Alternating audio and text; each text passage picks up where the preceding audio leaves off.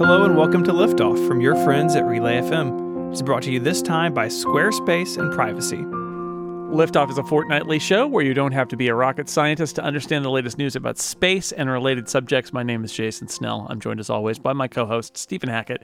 Hi, Stephen. Hi, Jason. How are you? Doing great. How are you? I'm great. We're doing this big St. Jude campaign, and we're gonna talk about that in a second. But as of the day we're recording, we hit $1 million over the last 3 years, which just feels awesome. So we did this big stream. I shot a confetti cannon off in my studio, which was a choice that I made. It was a rapid expected disassembly. It was. Smoke came out at the end of the thing. It's a very frightening piece of equipment. Yeah. But now you've got debris all throughout your office. It's very shiny in here. So yeah, why don't you tell people about what's going on with St. Jude? Because we want to give them another chance to be part of the magic that's happening. Yeah, absolutely. So September is National Childhood Cancer Awareness Month. It's the month that we at Relay FM spend time talking about St. Jude. Childhood cancer is a big deal, y'all. And St. Jude is at the forefront of really changing the game when it comes to a diagnosis like this. St. Jude's been open about 60 years, and in that time, they have brought the survival rate way up. But they're not done. They're not going to stop until no child dies of cancer. My oldest son is a cancer survivor. He was diagnosed with a pretty scary brain tumor when he was just 6 months old. And today he is a survivor. He is one of the 80% survivors thanks to St. Jude's work. But there's still work to be done. We need to close that gap. And so we raise money every year to help make that possible. And you can get involved over at stjude.org/relay. And if you work for a company that has a matching donation system, and a lot of companies do. It's not just big companies. Lots of companies have this. Send me an email, steven@relay.fm, if you go through that matching process, and I can have that funding also added to our campaign. So that bar at stjude.org/relay keeps filling up. Love it. Every year. Yeah. It's amazing. It's been fantastic. On Friday, September 17th, so this is the last episode of Liftoff. Before then, we'll be hosting the Podcastathon, and that is a live event on Twitch from 12 to 8 p.m. Eastern. I'll be there. Mike Hurley will be there. Jason, you'll be there. A lot of fun stuff going on.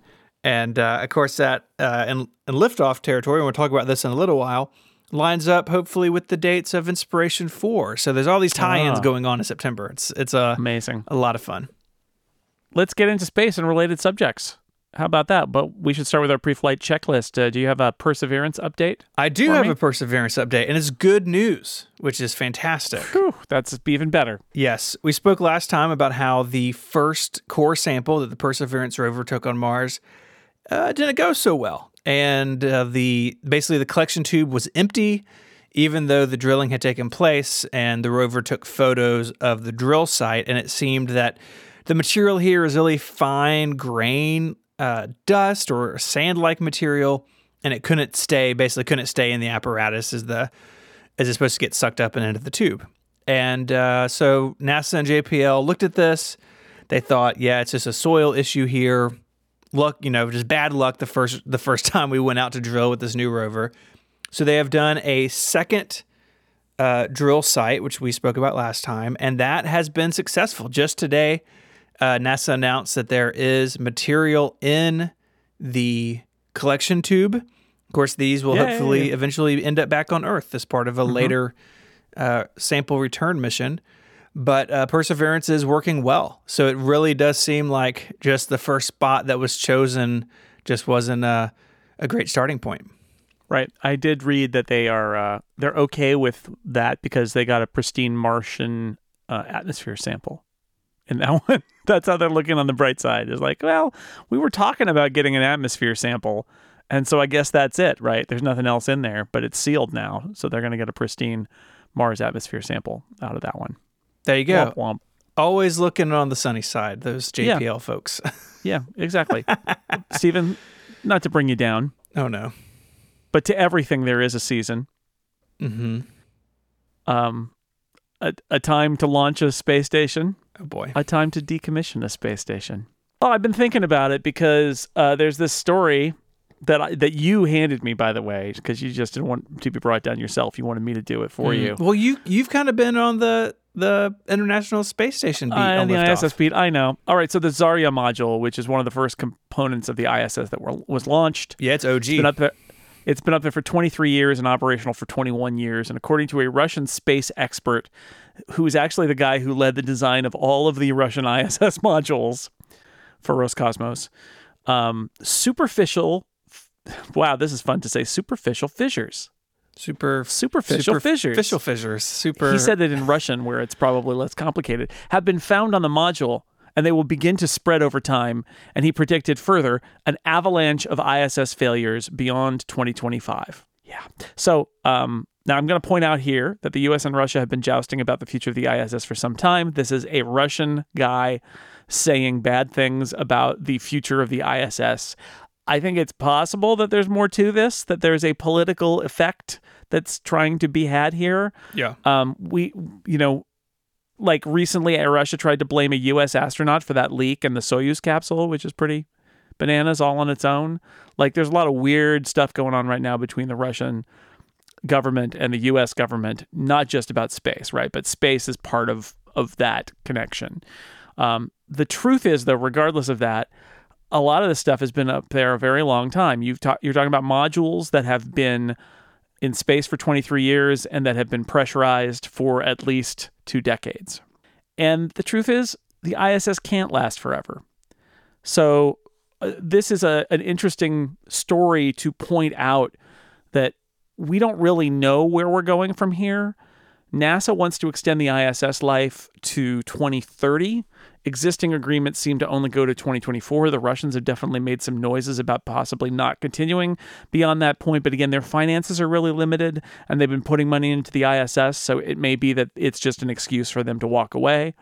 But if they walk away, what does that mean for the ISS? Russia says they're going to be involved in China's space station because China is going to build its own space station. The U.S. and its partners, for their part, seem to be talking a lot more about the Lunar Gateway, which is a space station in cislunar space as a beachhead for lunar exploration. So perhaps low Earth orbit is going to be left to commercial enterprises. And there are several commercial enterprises that have talked about doing little commercial space stations in low Earth orbit. So it may be that ends up being the handoff, but like with commercial crew, you may also just see a period of time where there isn't a U.S. presence permanently in low Earth orbit. It's entirely possible.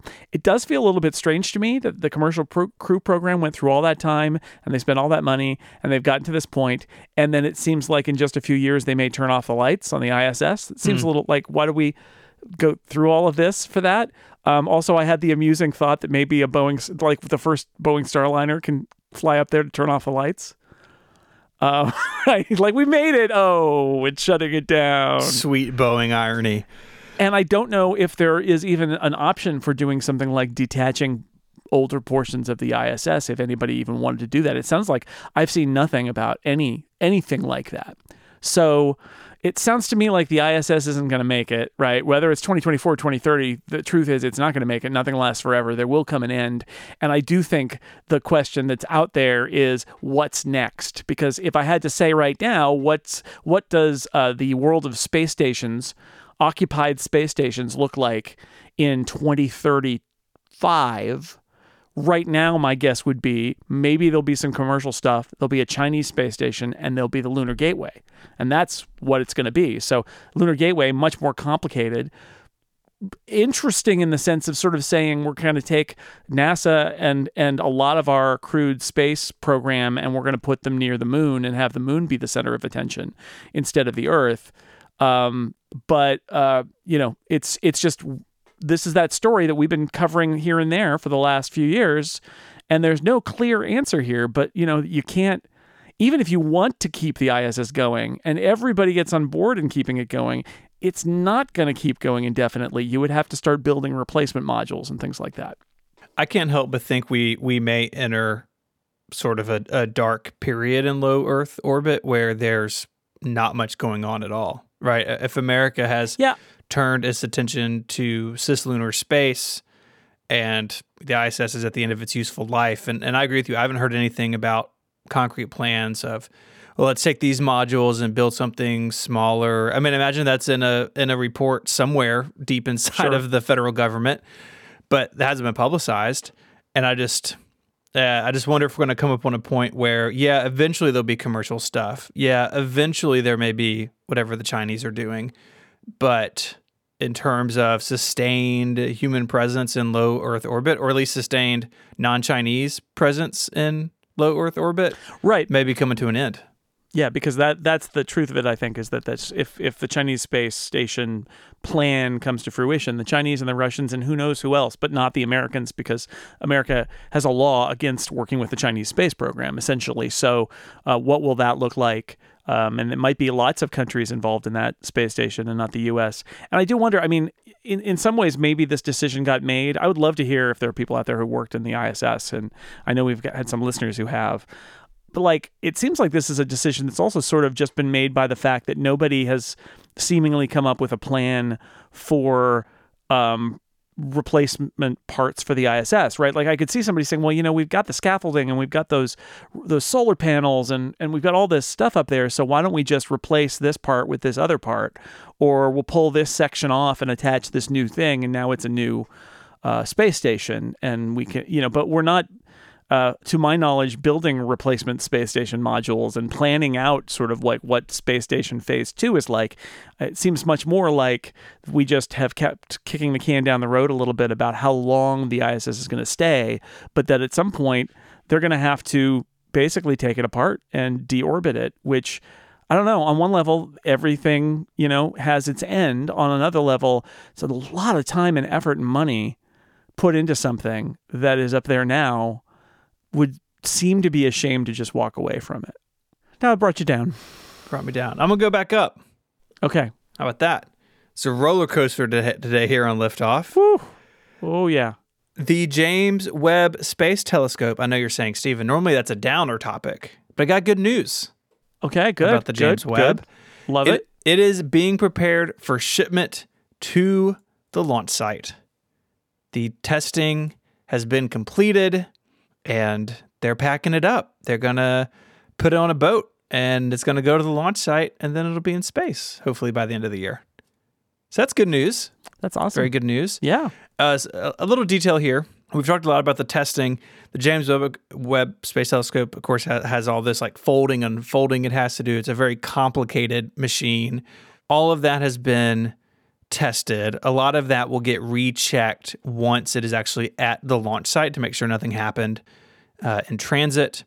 While this is going on, while it's getting packaged and loaded up, teams located in the Webb Mission Operation Center and the Space Telescope Science Institute, the latter being in Baltimore, they are performing checks on the communications network that the James Webb will use. It's going to be 1 million miles away from Earth, and it's got to slowly unfold when it gets there. Once it's there, it's got to communicate with Earth. So far, all those tests have been successful, that they're getting back the data they expect to get, and hopefully that all goes smoothly.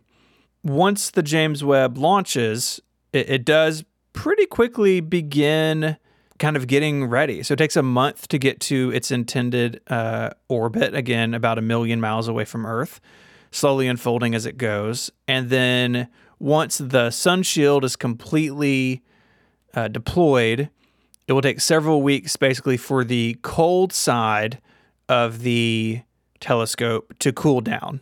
And they'll be checking that as it goes, making sure that the sunshades are in place and doing their job. And then eventually after that, the big mirror and secondary mirror, all that will begin to unfold. You know, the James Webb looks like a big yellow flower, basically. Yeah. And so once all the temperatures are under control, it will begin to open up, and it will kind of about how long this takes.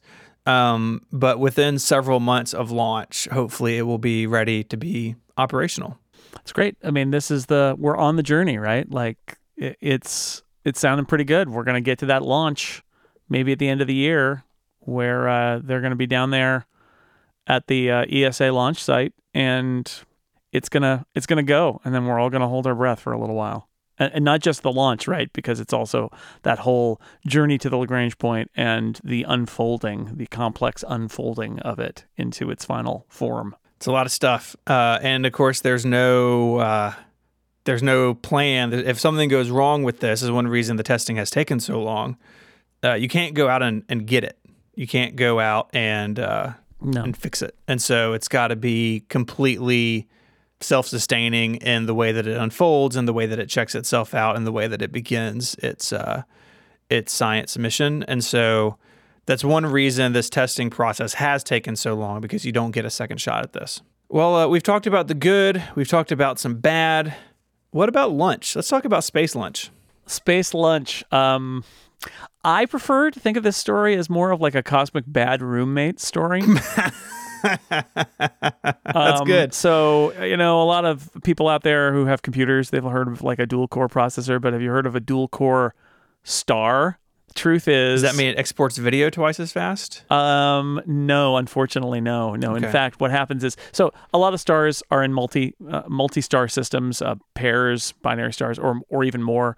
And we also know that late in life, stars get fluffy, kind of like they expand and the envelope expands and they get all kind of like puffy.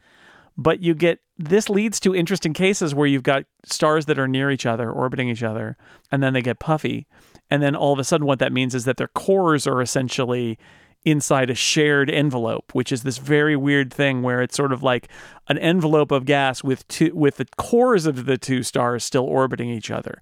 This can also lead to some weird things. You get a core merger, so you get a bigger core, and that can lead to supernovas. It can lead to a different dynamic for that star. And sometimes, because the lifespan of stars is so variable, you will end up with one of the stars having a regular core, but the other one ending up collapsing to a black hole or being a neutron star. So these are all things that we've talked about and seen, but there's a new report out there about a neutron star that didn't just gently fall to the center of that star to become a regular neutron, sort of like neutron star core. It's something called I looked it up, it's the Thorne-Zitkow object is what it's called. And it's basically a star with a neutron star at its core, which is hilarious. And so it fuses in a different way. It was a theoretical object. The Thorne there is Kip Thorne, the theoretical physicist.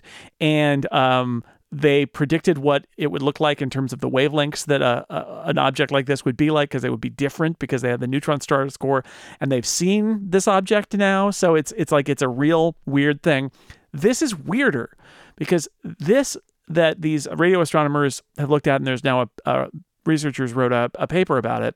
They think they've seen a situation where a neutron star, instead of just sort of going to the core, it ate the outer layers of the companion star and threw off a bunch of material, and then went and disrupted the inner core of that star, leading to an explosion. Wow. So this is your roommate coming back, knocking off all your breakable items, and then like setting fire to the living room. This is basically what this neutron star did. So, is there any sort of indication of how often this may take place? This seems like an extremely rare event where like the certain conditions have to hold for the neutron star to do this. But what they did in this case is they're trying to figure out what they're seeing, right? So they see this object that is an area that was not previously detected. So it's like, well, why is there something we can see there now and there wasn't before? And then they noticed that some components of what they were seeing were red shifted and others blue shifted, which means, in other words, something over there, this new thing, some of that material is moving away from us and some is moving toward us. And that's the thing that flips the switch in your head and you go, oh, that's an explosion. Like that stuff moving out in all directions from somewhere, something exploded. And that's why we can see it now. So then they go back to part of the sky and they look at other data and they find out that the International Space Station actually, an instrument on the ISS, observed an X-ray burst from that location. They're like, aha, something did happen here. So they put all the data together, and what they say is that this neutron star was messing around, ejecting material. It was ejecting material before the explosion, and then there was the explosion. And they do the timing, and it's sort of like, well, they got to be connected because it can't be a coincidence that this material got ejected and then there was a supernova. Right. But like, it doesn't add up. Like, what process would lead to this? And this is their best guess, is that there was basically, it was a dual core star. The neutron star started like knocking stuff around and making a mess. And in the end, the whole thing just exploded. Now, what they say is the star probably would have exploded anyway, but it did so a lot sooner because of what got stirred up by the neutron star. So it's a very weird astronomy story about how even when we say, here's how the life cycle of stars goes, there's all this complexity because sometimes, a star has a roommate, basically, and you never know what they're going to do. They're unstable. It freaks out. It's just an unstable living situation, is what I'm saying. We've all had bad roommates. Yeah, for sure. You have a bad roommate in college? Good roommate in college? Both. Both. I had good roommates. I had bad roommates. Yeah, same. It's, yeah. Yeah. So, and the ones that you live with the next time are the good ones, not the bad ones. That's right. Let's take a quick break. How does that sound? Sounds great. This episode of Liftoff is brought to you by Squarespace, the all-in-one platform to build your online presence and run your business. From websites and online stores to marketing tools and analytics, they've got you covered. If you need a domain name, you can quickly and easily grab it. If you need SEO tools or email marketing, that's available there as well. And it's all backed up by award-winning 24/7 customer support. Squarespace combines cutting-edge design and world-class engineering. You're not up in the middle of the night patching and upgrading things. You just have an easy and powerful tool to establish your home online. You start with a professionally designed template and use drag and drop tools to make it your own.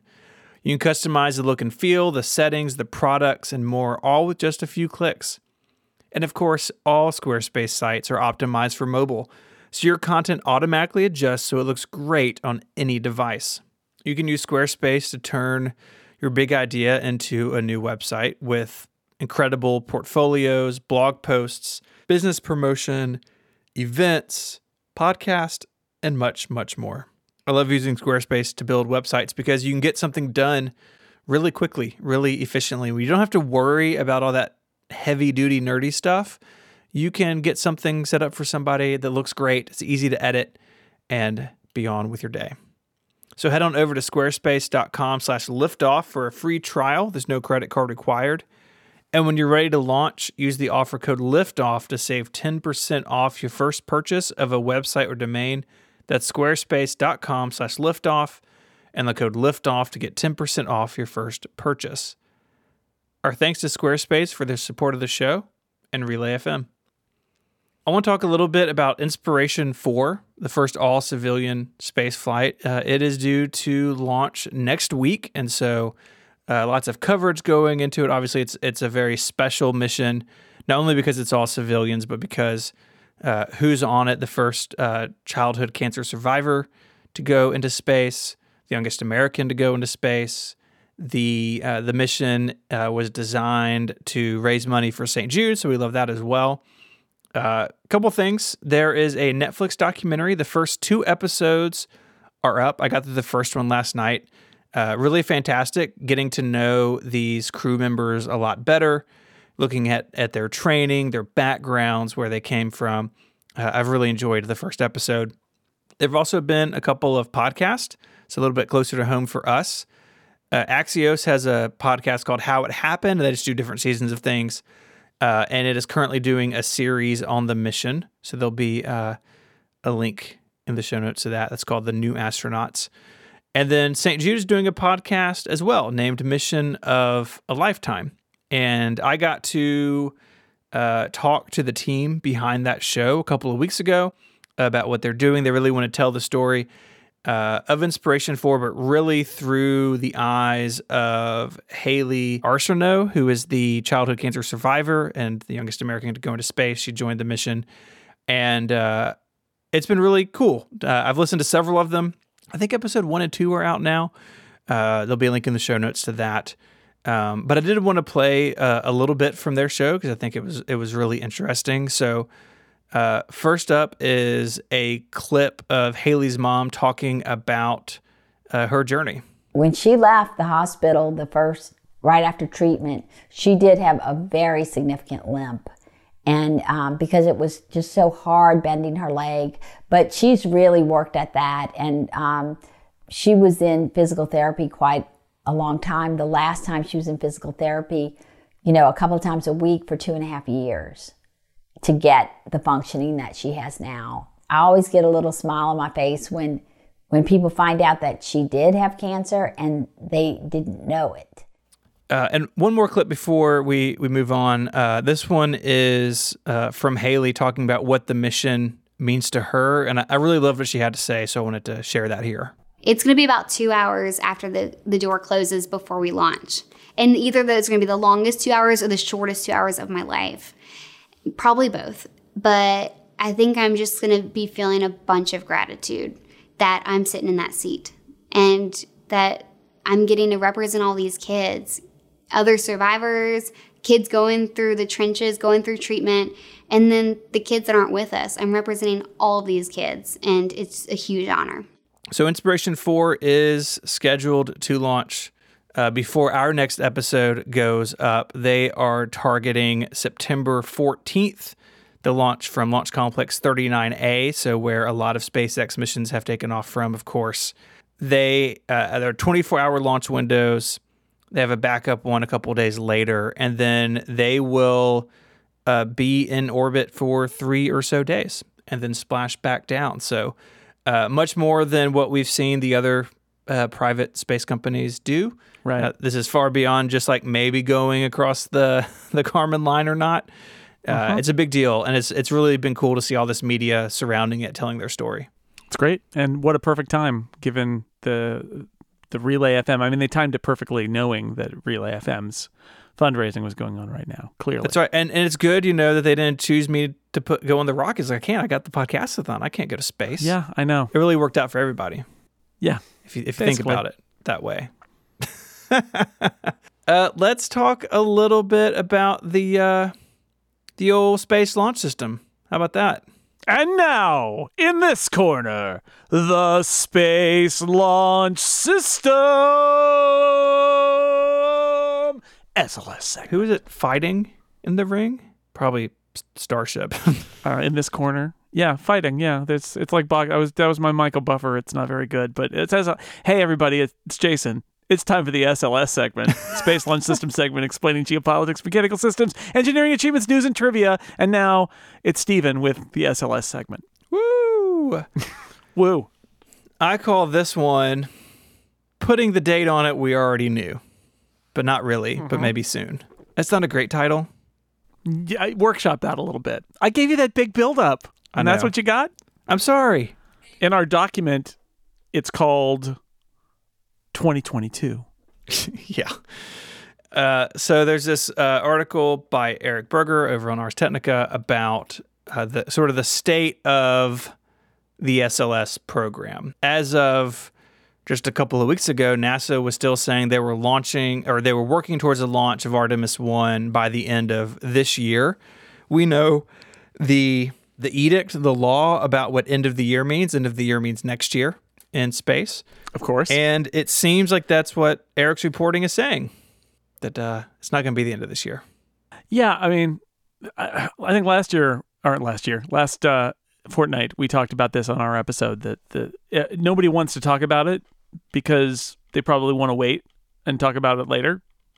And that is true about Artemis landing on the moon, and it is also true about the launch of the SLS. It's the same thing, which is like, well, until you got something to announce, nobody's going to roll out a press release that says it's probably not going to happen, right? The next question is, well, when will it happen? And until you have the answer, you probably just shouldn't say anything. So, of course, it's not going to happen this year. Yeah.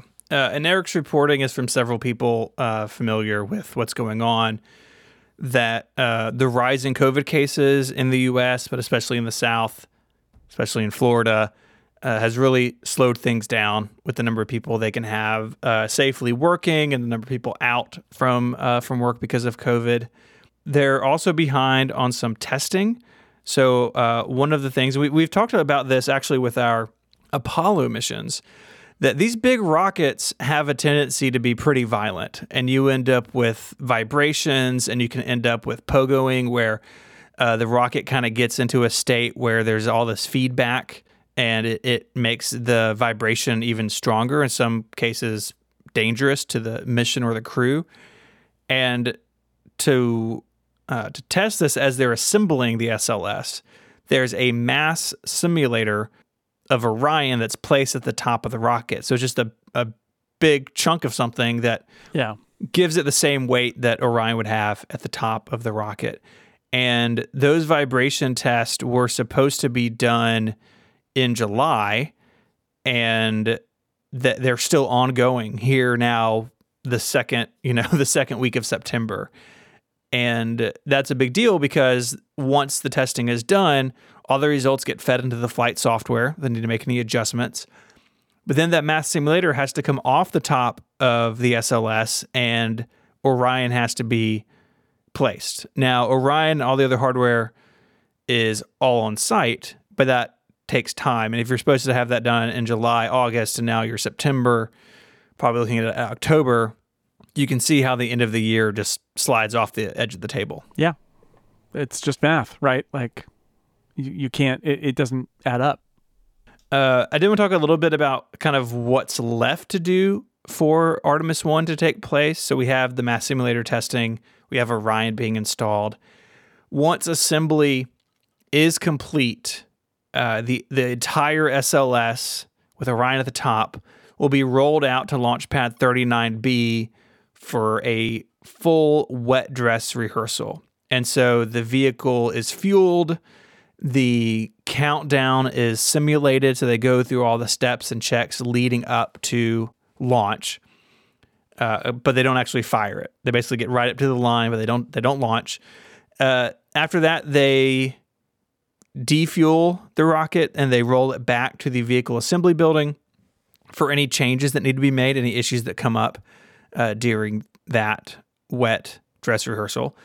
Any issues that would come from there, and reading some other things, seems like they would primarily be process or ground equipment issues, because the SLS has gone through that test firing at Stennis. And so this has already had propellant loaded into it. It's already been fired.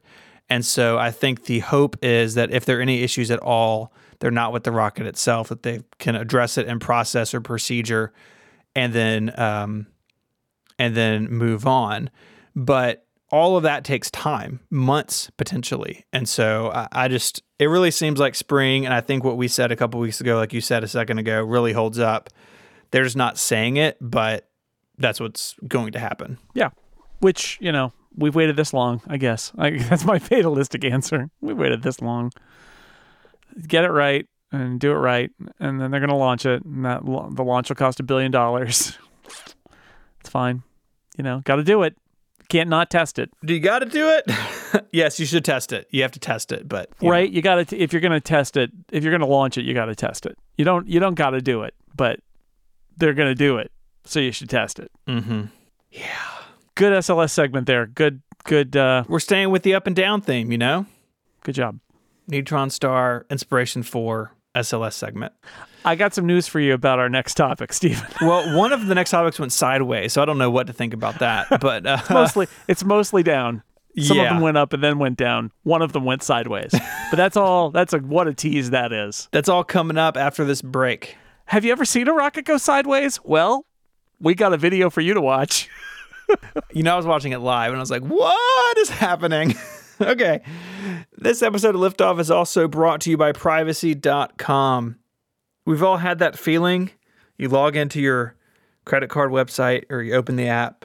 You're like, I didn't make that payment. That's not me. Someone made a purchase with my number. That's a terrible feeling. And you got to go through all the headaches that ensue. Well, Privacy is a tool that makes it easy to manage financial life online while keeping that important information secure, because it generates virtual numbers masking your actual information. So you never have to worry about giving it out to people you don't know online, or maybe, a retail establishment that's had leaks before, that sort of thing. It's all really easy to do. You can set all these parameters up on a privacy card. You can set who can charge your card. So you can have a card that I only use this at this store or this online retailer. You can set a limit, how much can be charged or how often it can be charged. So if you have some subscription somewhere and you're nervous about them upping their fee, or, you don't want to be billed twice in 1 month or something, you can set all that up, and privacy will take care of it with those virtual cards. And of course, you can close any card at any time. And if you use 1Password, it's all built into 1Password now. And those cards work the same way as cards generated on Privacy's website. It's all really easy and cool to use. So head on over to privacy.com/liftoff and sign up for an account. New customers will automatically get $5 to spend on their first purchase. That's privacy.com/liftoff to sign up now. Our thanks to Privacy for their support of the show and Relay FM. Okay. Big Fortnite and private space flight, Jason. Lots of things going on here. Lots of stuff went on. The FAA grounded Virgin Galactic. Yeah. So it turns out that during that flight with Richard Branson on board, Spaceship Two veered out of its approved airspace. Whoops. So Virgin Galactic is now grounded pending the FAA's mishap investigation. That's what they call it. Their words, mishap investigation. What happened is that the ship's two pilots were given these warning lights saying that they were not going to be able to land at their current trajectory. As they ascended, they got the warning for their landing, basically. They made adjustments that altered the trajectory. The flight was successful, but the result is that the flight went out the window, outside that window, that space that the FAA had designated for the flight. Virgin Galactic admits it didn't initially tell the FAA about the deviation. This feels very much like a PR ploy, if you ask me. They wanted to benefit from the spotlight of succeeding. They didn't want to talk about any of the issues until people's attention was elsewhere. That basically worked. So we'll see what the FAA does and how they handle this going forward. I have to say this gives me some questions about the viability of Virgin Galactic if they did this flight and are still having issues where the vehicle is a little bit kind of not in the proper level of control. And, again, like the warning lights came on, they did adjust and it all worked out fine, but it just gives me pause. This is another question mark for what is up at Virgin Galactic. And them not telling the FAA initially it's not great. Not a great move. I do wonder, that's you said something really caught my attention there. They have everybody watching. They want it to be successful. They don't want to have to abort because of this issue. In the next two stories, we're talking about really sort of startup rocket companies having failures and streaming them. In SpaceX's early days, they didn't have as much attention on them. Now they do, and sometimes they have failures very publicly. But I hadn't really considered, the sort of impact that you're going to make an infomercial deal, which Virgin Galactic pushed it farther than anyone has, right? Like they were the most we are a commercially type thing than anything we've seen. And we spoke about it at the time. And a lot of people didn't like it because it felt too much like a commercial, even though they're ultimately going to sell these rides. But if that changes like the decision-making within an organization, and there's no indication that this put anybody in danger, although coming out of the controlled airspace definitely could have, like that decision-making tree's got to be looked at, because you can't decide to, in this case, literally break the law because a bunch of people are watching. And if there was pressure inside to do that, hopefully this investigation or some subsequent action would look into that, because that's not the way this should work at all. Yeah, that's why I have pause here, right? It's all of that is there's sort of some PR flimflammery went on here, which worked, right? They didn't have any story about this. Yeah. Covering the main story, and then it came out later, and it does make me wonder about what's going on organizationally, for sure. Yeah. I want to keep an eye on that because that's an interesting thing to consider as more of these companies do more things in public. That does bring us to Astra. This is a small launch vehicle company that actually just went public, and their launch vehicle 0006 had, I mean, if you haven't seen this, like go look in the show notes. One of the more bizarre looking rocket failures I think I've ever seen, including like historical, like, you know, early American rockets, early Russian rockets. This thing basically just slid off of the launch pad. It didn't blow up on the pad, which is good, but it did not behave like a rocket normally should. I mean, they go up, right? I mean, and this did eventually kind of go up. And so what happened? What happened here? What they've said so far is that this rocket had an engine failure, basically immediately, and it wasn't enough to keep it on the ground.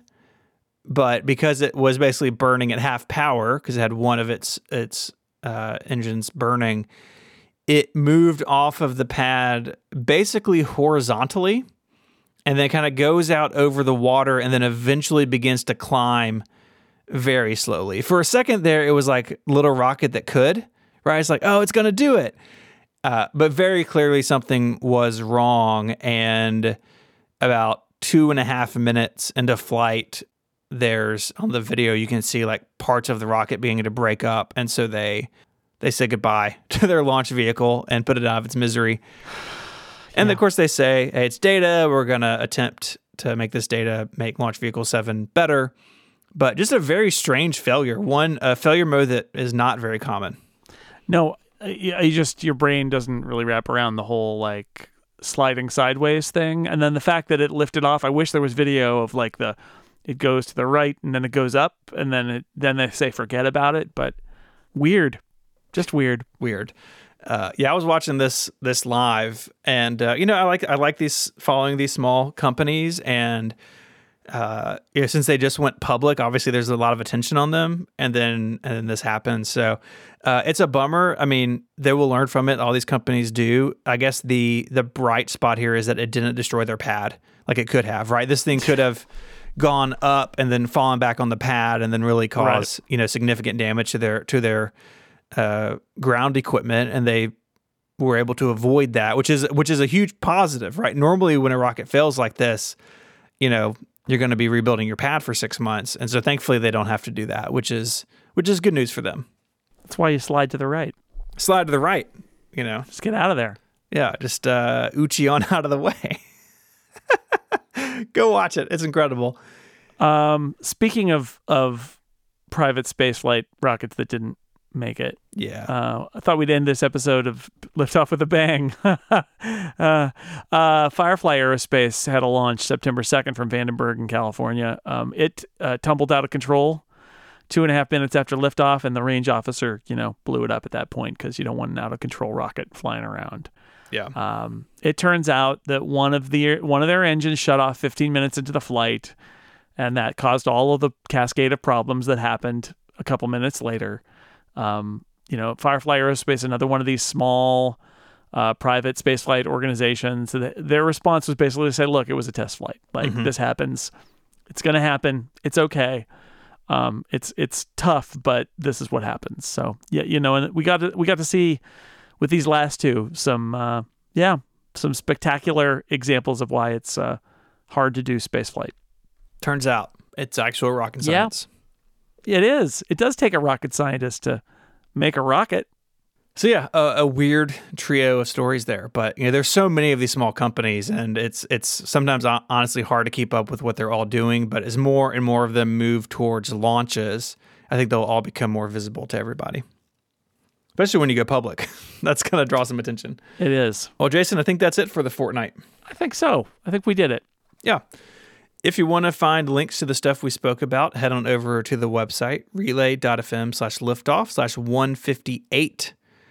While you're there, you can get in touch with via email, or you can find us on Twitter. Jason is jsnell, and you can find me there as ISMH. We'd love to have your support for the Relay FM campaign for St. Jude. You go to stjude.org/relay to learn more and donate. We'll be back in a fortnight, Jason. Until then, say goodbye. Goodbye, everybody. Bye, y'all.